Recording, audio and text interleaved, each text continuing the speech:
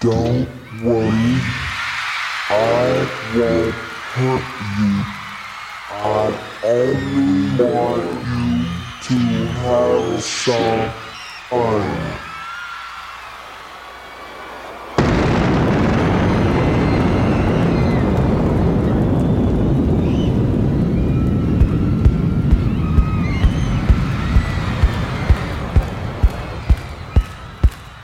This is Prince, the story of 1999, brought to you by The Current in collaboration with the Prince Estate, Paisley Park, and Warner Records.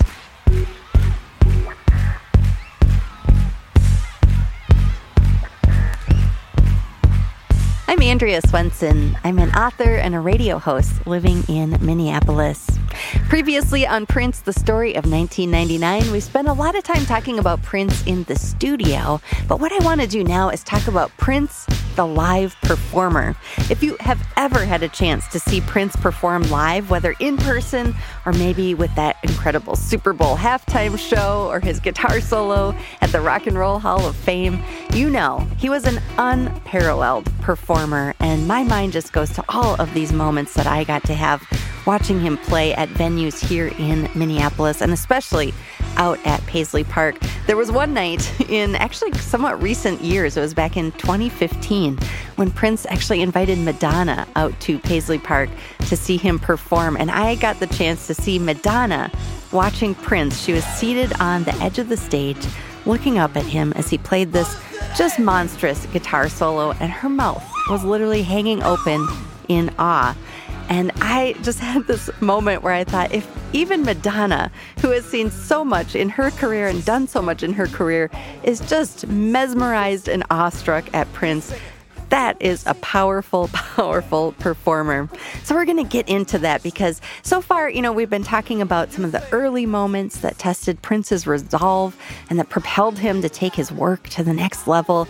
And now we're going to ride alongside Prince and his band as they hit the road on the historic 1999 tour, which is referred to amongst fans as the Triple Threat Tour. Between the fall of 1982 and the spring of 1983, Prince, Vanity 6, and The Time would perform over 90 shows, crisscrossing the United States. And by the end of it, Prince was a household name. Oh my gosh. That tour was fun. That's Brenda Bennett of Vanity 6. The 1999 tour kicked off on November 11th, 1982, and leading up to that, all three projects on the lineup put out new albums, and Prince tapped his openers to stir up excitement. Prince wasn't doing any kind of interviews or promotional stuff for his music at the time. And we were out doing promo tours, doing videos, doing photo sessions, television appearances.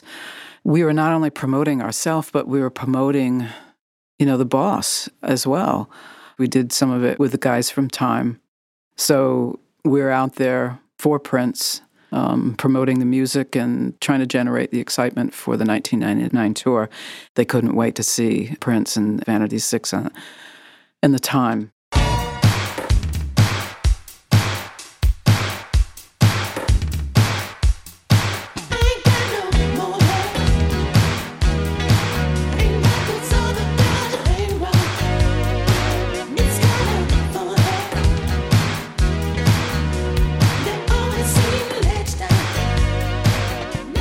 Back home, Prince and his band were putting in 12-hour days running through the new material.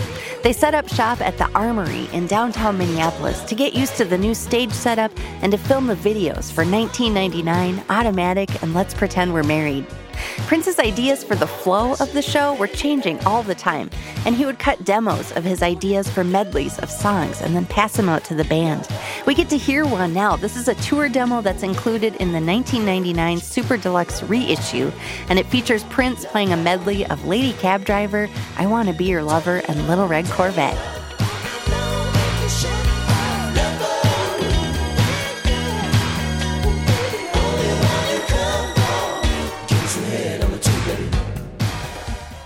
As Bobby Z recalls, these tour rehearsals could be grueling, but they paid off.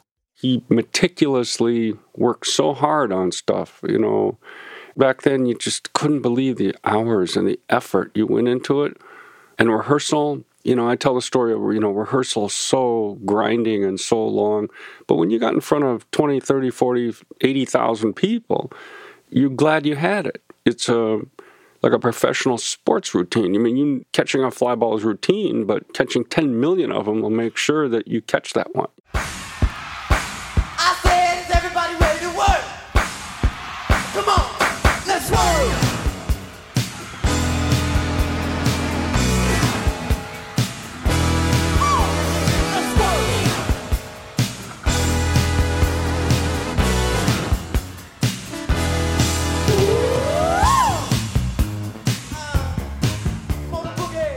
Hi, I'm Tom Marzullo, and I was the production manager for Prince, beginning with Controversy through the end of Purple Rain. He was always very focused on what the performance was and making sure that everybody was hitting the notes and making the steps and doing all the things that they rehearsed over and over and over again. The most fun part by far was when the house lights went down and the energy that came from the audience and the treat that they were about to receive feels very much like you are giving someone a major gift. That emotion of that moment to me is probably the very best part.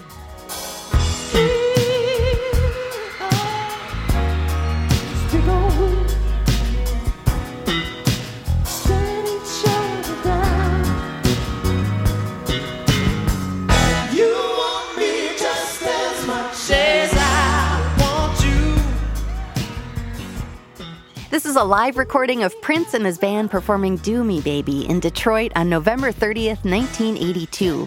It was their fifth of 6 shows in Detroit on the 1999 tour. A recording of this entire performance is included in the expanded editions of the 1999 reissue, along with a DVD of another full set in Houston. And as vault archivist Michael Howe told me, special care was taken to make sure these recordings sounded as true as possible to the real experience of attending the 1999 tour. The live thing is of particular consequence to me because Prince was such a compelling, sort of a peerless live performer that we thought it essential to include, audio and video of the tour.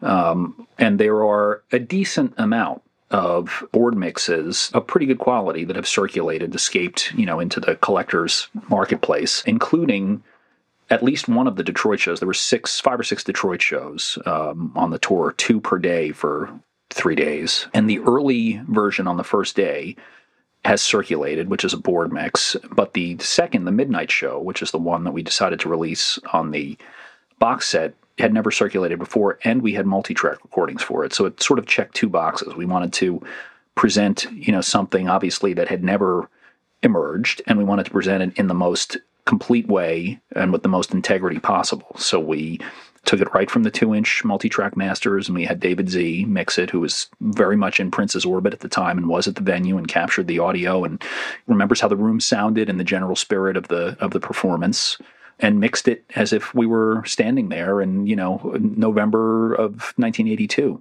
It's a pretty great, unsurprisingly, a pretty great performance. And Detroit historically had been, and was for the rest of Prince's career, a particularly effusive audience for him, and I think he really was able to shine, and there's a lot of love coming from the stage and back to it. I think you can hear it in the recording.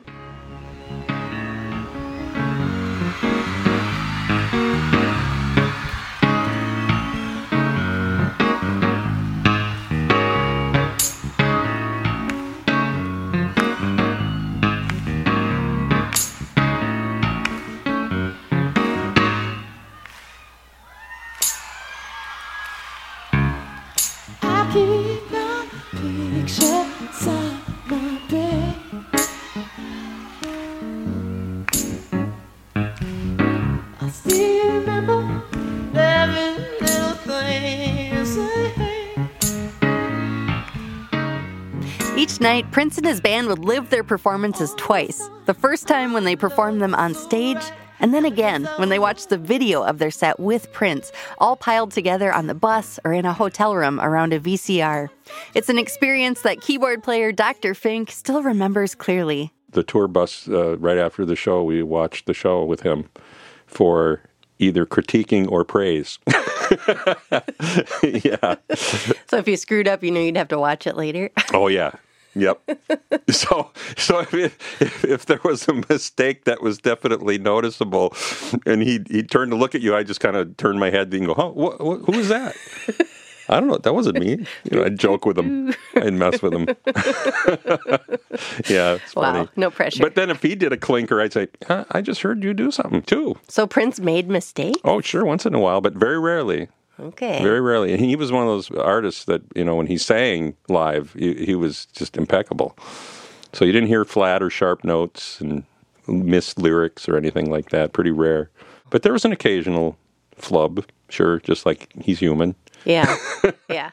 Prince was a perfectionist, and he wanted everything to be done to that level.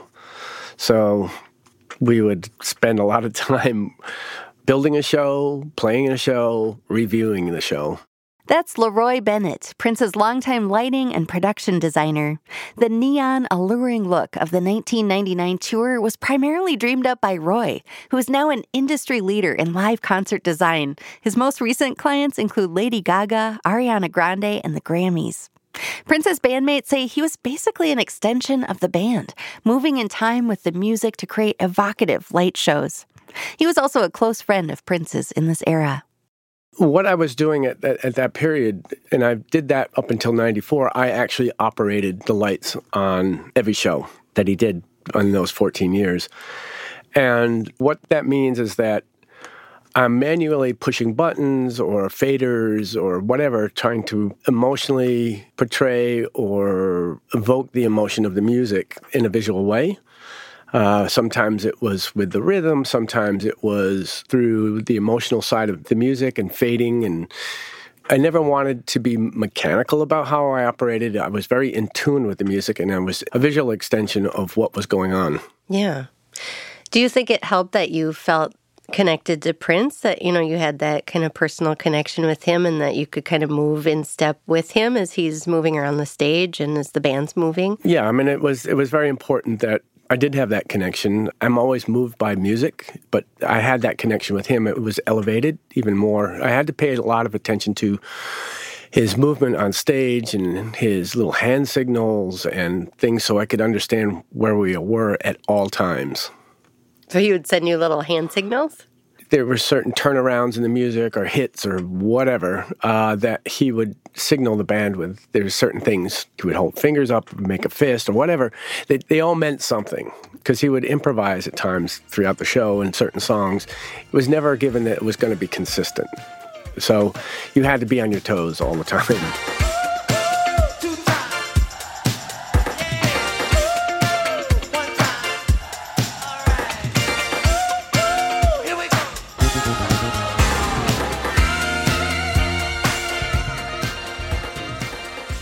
Prince just he could make the band, okay, now play dead. Okay, roll over. Okay, so it was one of those kind of songs and then he'd do crazy horn punch gags, we were like circus dogs and he would make us do little jump through the hoop. Okay, go. Prince wasn't just thinking about perfecting his own set. He was also closely monitoring the opening sets by his two protégés. The Time actually played during both of those opening sets, as drummer Jellybean Johnson told me. I was doing double duty because The Time was Vanity 6 band in concert. So that was a trip every night, too. We'd be behind a curtain. Nobody knew it was us. I tell you a little funny thing about that. When we first started doing it, we wore disguises. Really? Like what? Jimmy was in a preacher's robe. I had on sunglasses and a beret, and Jesse had on a beard. It was so crazy that we did that the first few gigs for Prince. Finally figured, no, I put these guys behind. So he got a pink fishnet curtain, and we would be behind it, and Vanity 6 would be in front of it. In addition to watching from the wings as The Time and Vanity 6 played, Prince would sometimes jump in and add instrumentation himself from behind the curtain so no one but the band would know. I love that because it would be so nasty when he would come out and he'd be back there playing with us, and he'd be in the band with us. And him and Jesse, the guitars would be just killing. Like I'd be just have this big grin on my face when I'm playing because it's just so funky and nasty, and people have no idea what's going on back. And, because they look at the band, they seeing a pink curtain and these three girls, and that's all they're seeing. They ain't seeing us, and we're just going at it back there. So it was a lot of fun. I enjoyed that part of it.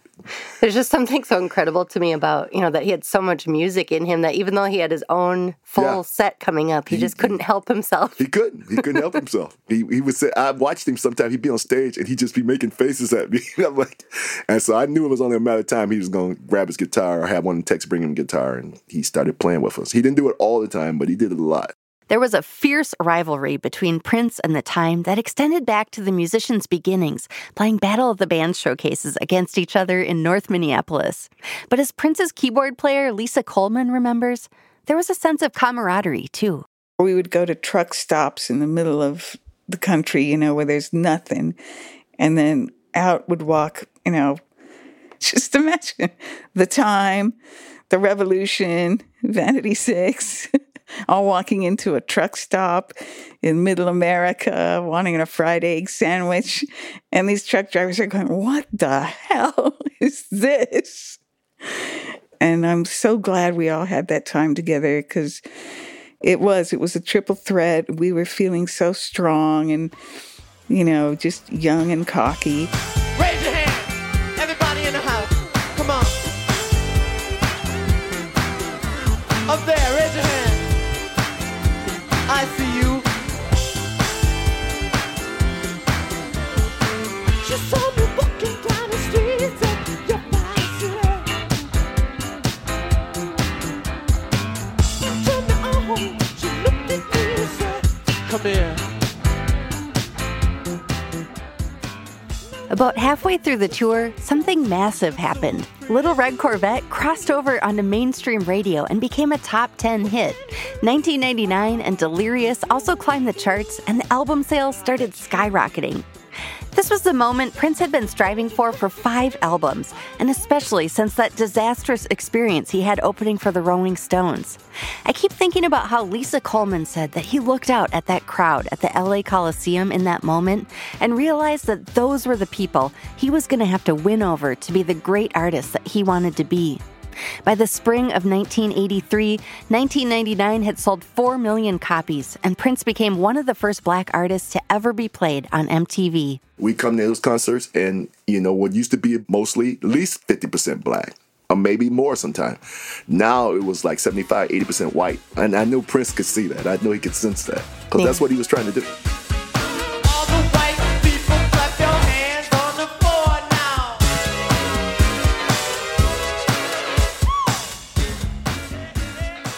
In making 1999, Prince had been explicit about his desire to reach a broader audience. Des Dickerson remembers having many conversations with Prince about this. Do you think it's fair to say he was trying to reach like a wider audience than he had previously? Open secret. And it wasn't about, neglecting or devaluing our existing fan base. It was about never wanting to be limited. It was about never wanting to be marginalized. And that's really, if you look at the population as a whole, well, our fan base should look like the population as a whole and not a small portion of it. So, that literally was, it's like they have a pitch count sometimes in baseball. We had the white people count. X number of minutes before showtime, road manager or one of the managers would come in if they were out with us on that show. Hey, audience is about 75% white. And then that number kept going up. We got to the place where it was like, the audience is over 90% white. So, and again, it was just one of those things where we didn't want to be marginalized. We wanted our audience to look like, the Western world. We should just have music stations, not black music stations. That's, it's still a problem, and it'll always, maybe it won't always be, but there's a little bit of that no matter where you go, all the time. And, I'm proud that we broke some rules and changed some things in our early days, you know. Oh boy, that was an exciting time. Because at that point, I'd been in the group since the late 78, and here we are, it's 82. So 4 years of just really balls to the walls, hard work, rehearsing and touring and doing all that stuff. And it was all beginning to pay off, which was great because that was our goal to, make ourselves as popular as possible and please and entertain people. So, yeah, exciting. He had really come into his own as an entertainer and really learned the ropes by then, and the confidence was there, and his show prowess was amazing. He could just control the audience so well and give them what they wanted. And of course, I just remember that the women in the audience went crazy for him. Lots of screaming. Oh. It was like the Beatles. This one's for all the fast girls in the house.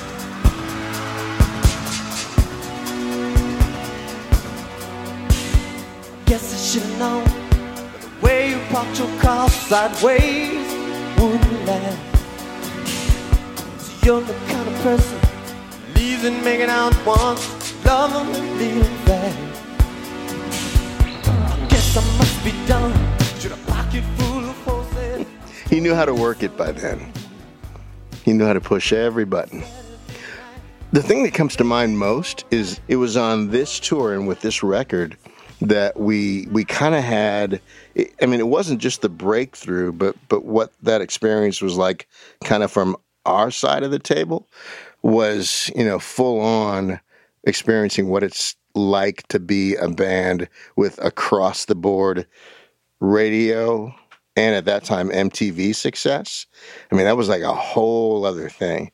It went from, being largely, I don't want to say unknown in your own hometown, to not being able to walk down the street in your own hometown. I mean, literally, kids camped out in front of my house. I've been chased down the streets of Minneapolis by literally like the monkeys or something, chased and having to get, police assistance.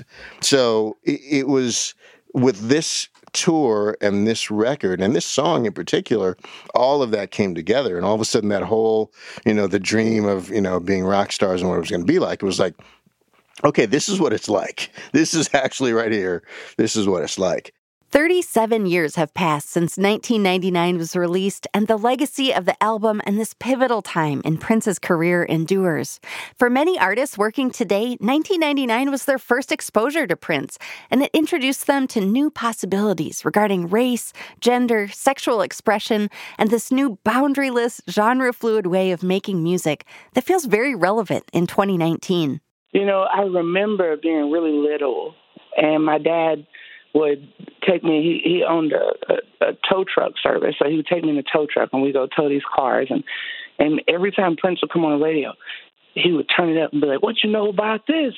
And he would turn it up and it would be 1999 or it'd be Delirious or it'd be a little red Corvette, something like that. And I just remember being like, Prince is the baddest. I learned from a very young age that nobody can do it like Prince.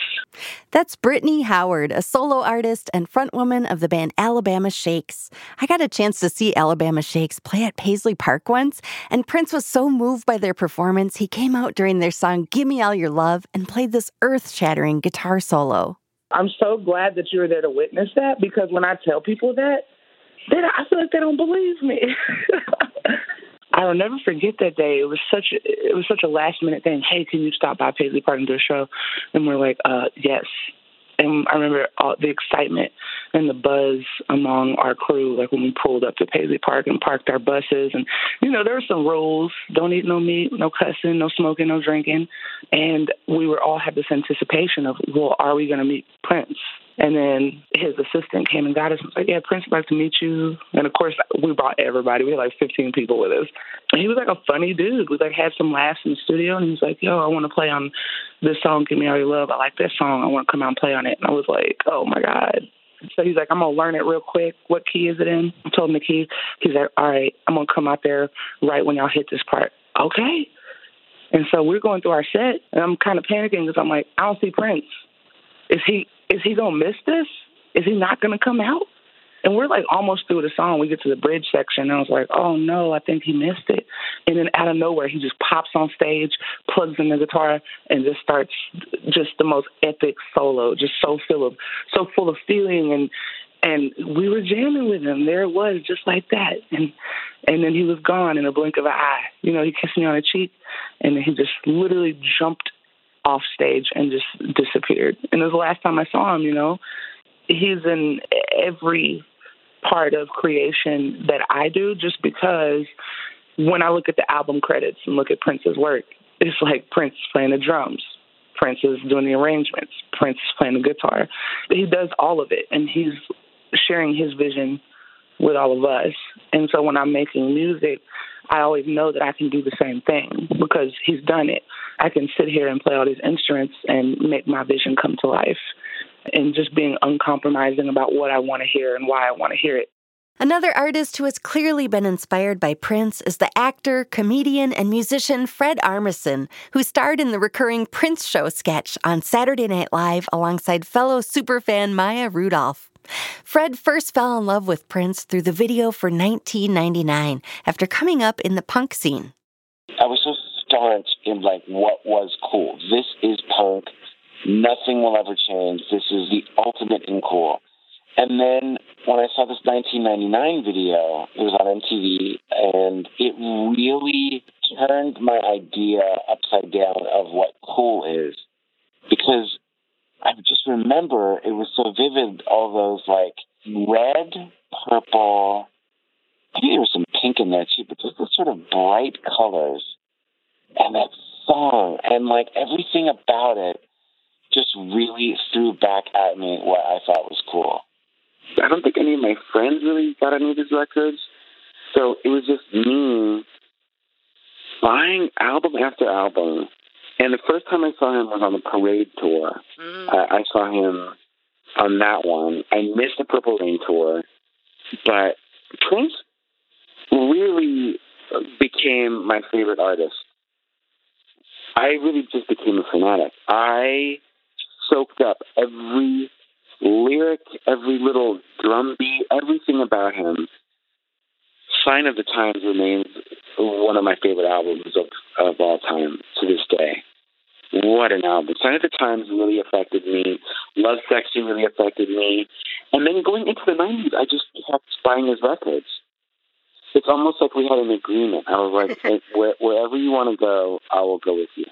And I just loved him, all the way through. And his music still affects me. And now that like I get to do stuff on TV, I respect all his moves even more. I'm like, that is such a smart thing to do, to change his name.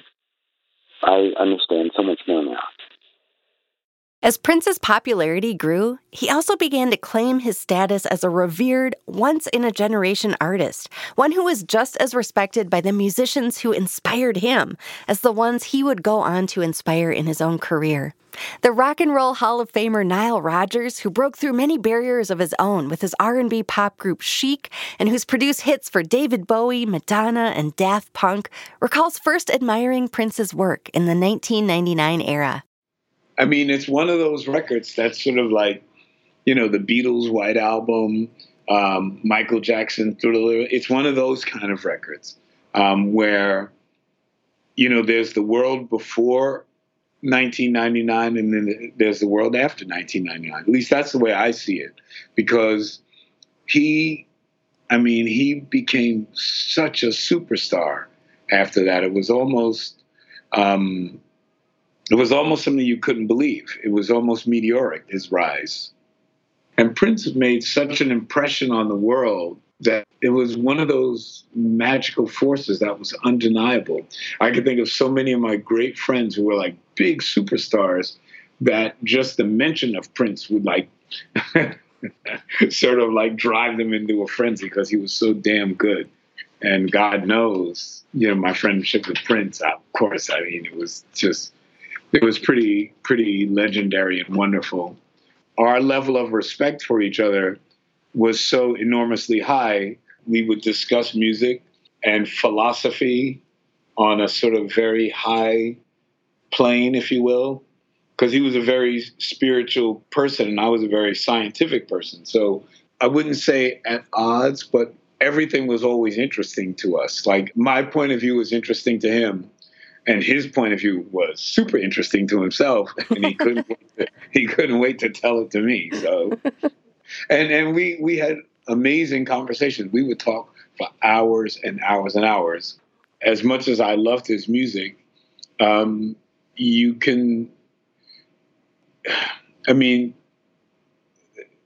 just think of the special moments that he's given me in my life. Not only did he come out on stage with us at the Essence Festival, not only am I the only person that I believe he's ever interviewed for a magazine, but when we released our last Chic album on Warner Brothers, that was a total flop.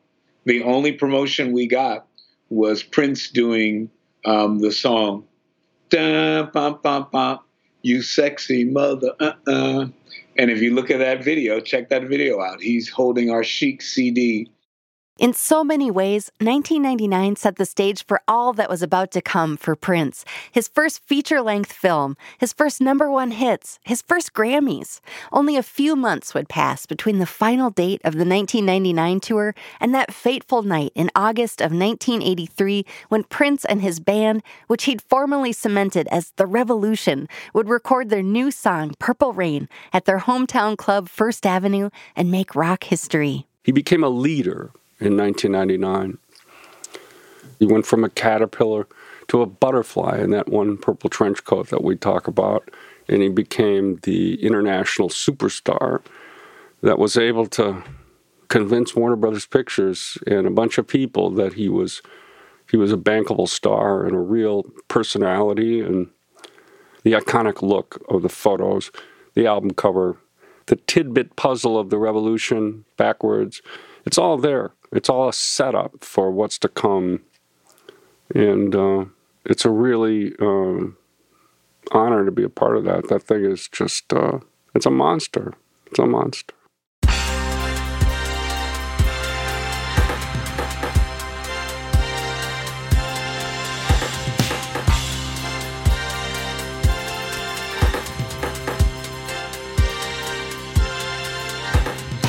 Prince, the Story of 1999 is produced by The Current and supported by the Minnesota Legacy Amendments Arts and Cultural Heritage Fund. This program was produced in collaboration with the Prince Estate and Warner Records and with their support. This story was hosted and produced by me, Andrea Swenson, produced and edited by Anna Weigel, mixed by Corey Schreppel, with script editing from Jay Gabler and production support from Brett Baldwin, Lynn Elliott, Cecilia Johnson, Jim McGuinn, David Safar, and Derek Stevens. Thanks to Trevor Guy, Michael Howe, Giancarlo Siama, and Dwayne Tudall. To learn more about The Current, visit thecurrent.org. If you haven't subscribed yet, search for Prince, The Story of 1999 on Apple Podcasts, Spotify, Stitcher, or wherever you get your podcasts. Also, to learn more about Prince, please visit prince.com.